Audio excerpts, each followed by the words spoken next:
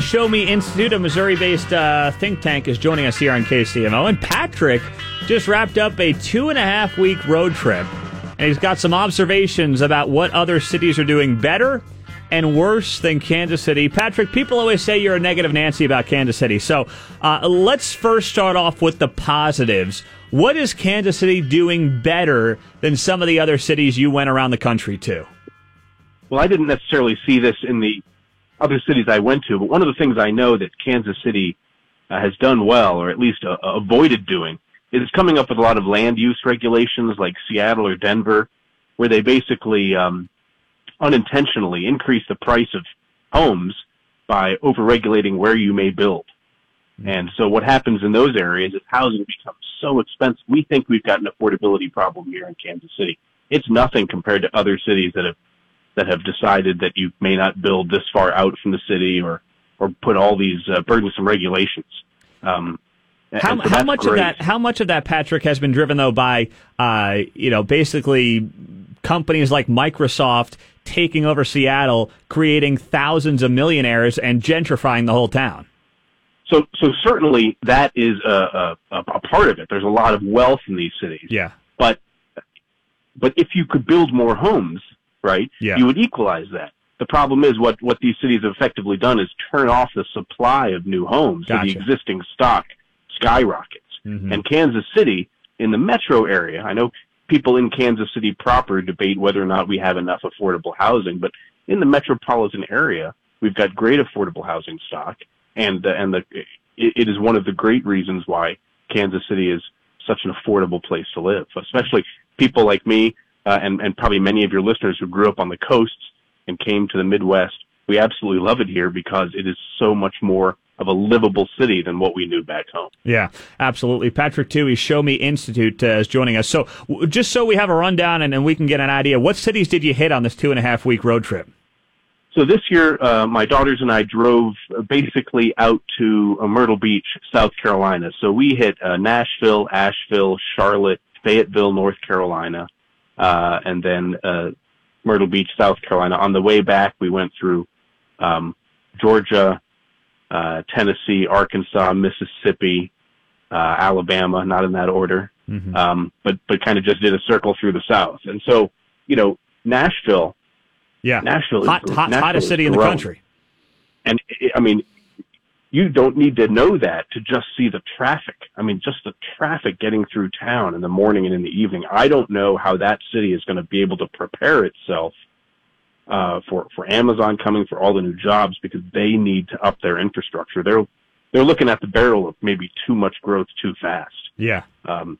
But what I loved about Memphis, and I've written about this before, I think you and I have talked about this before, Memphis's Beale Street celebrates their musical heritage, celebrates the blues. They've got a B.B. King restaurant. They've got all sorts of bars and places for tourists to have their picture taken and to walk around and buy souvenirs. It started about the same time that 18th and Vine did, but John Elkington, who oversaw the development of Beale Street in Memphis, intentionally said, we want this to be private investment. We want businesses involved. We do not want this to be government run. And here in Kansas City, Emmanuel Cleaver said exactly the opposite. We want this to be government run. We want this to be kind of a public enterprise. And it's been 20 years, and it is clear, absolutely clear, Memphis is a success.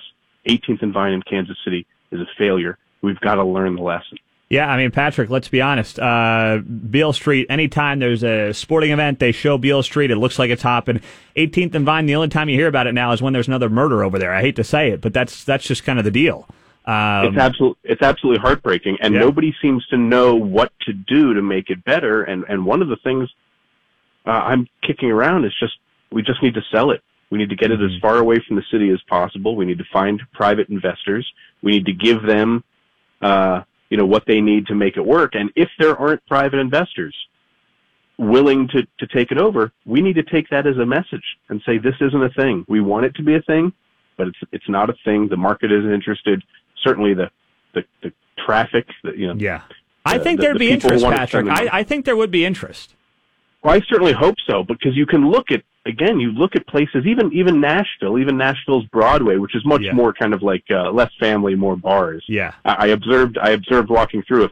If you're a drummer in Nashville and can't get a job, you are a bad drummer, because every restaurant had a bar in it. Yeah, no, Broadway's a great scene, yeah.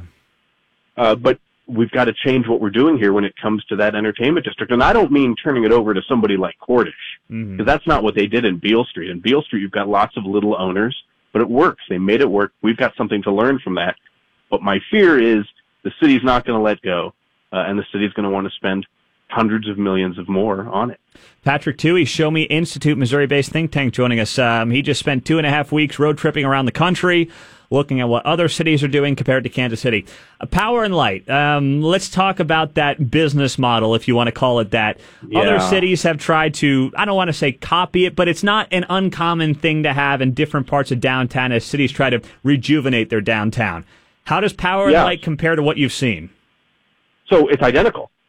You go to the power plant in Baltimore, where I kind of grew up. You've got something in Louisville. Cordish has something in Atlanta. Obviously, St. Louis. And we think about.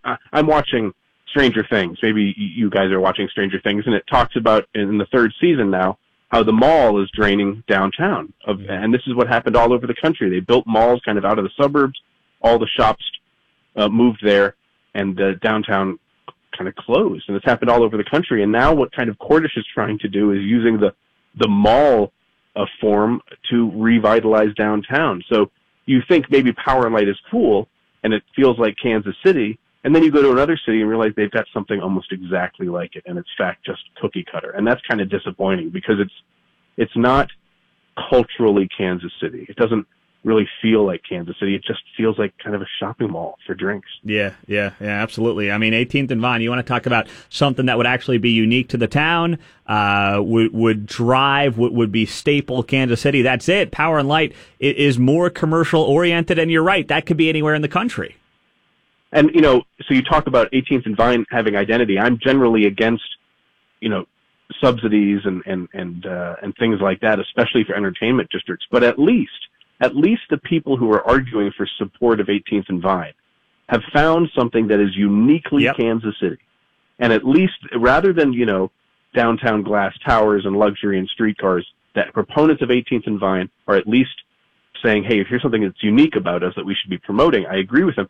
It hasn't worked. I think we need to do something else, but I think their goal is absolutely right. Yeah, very interesting. Patrick Tuohy, Show Me Institute. Patrick, always great to talk to you, man. Really appreciate a few minutes. Thanks so much. Take care. All right, there he is. We'll talk to him soon. Patrick Tuohy on 710 KCMO, 103.7 FM.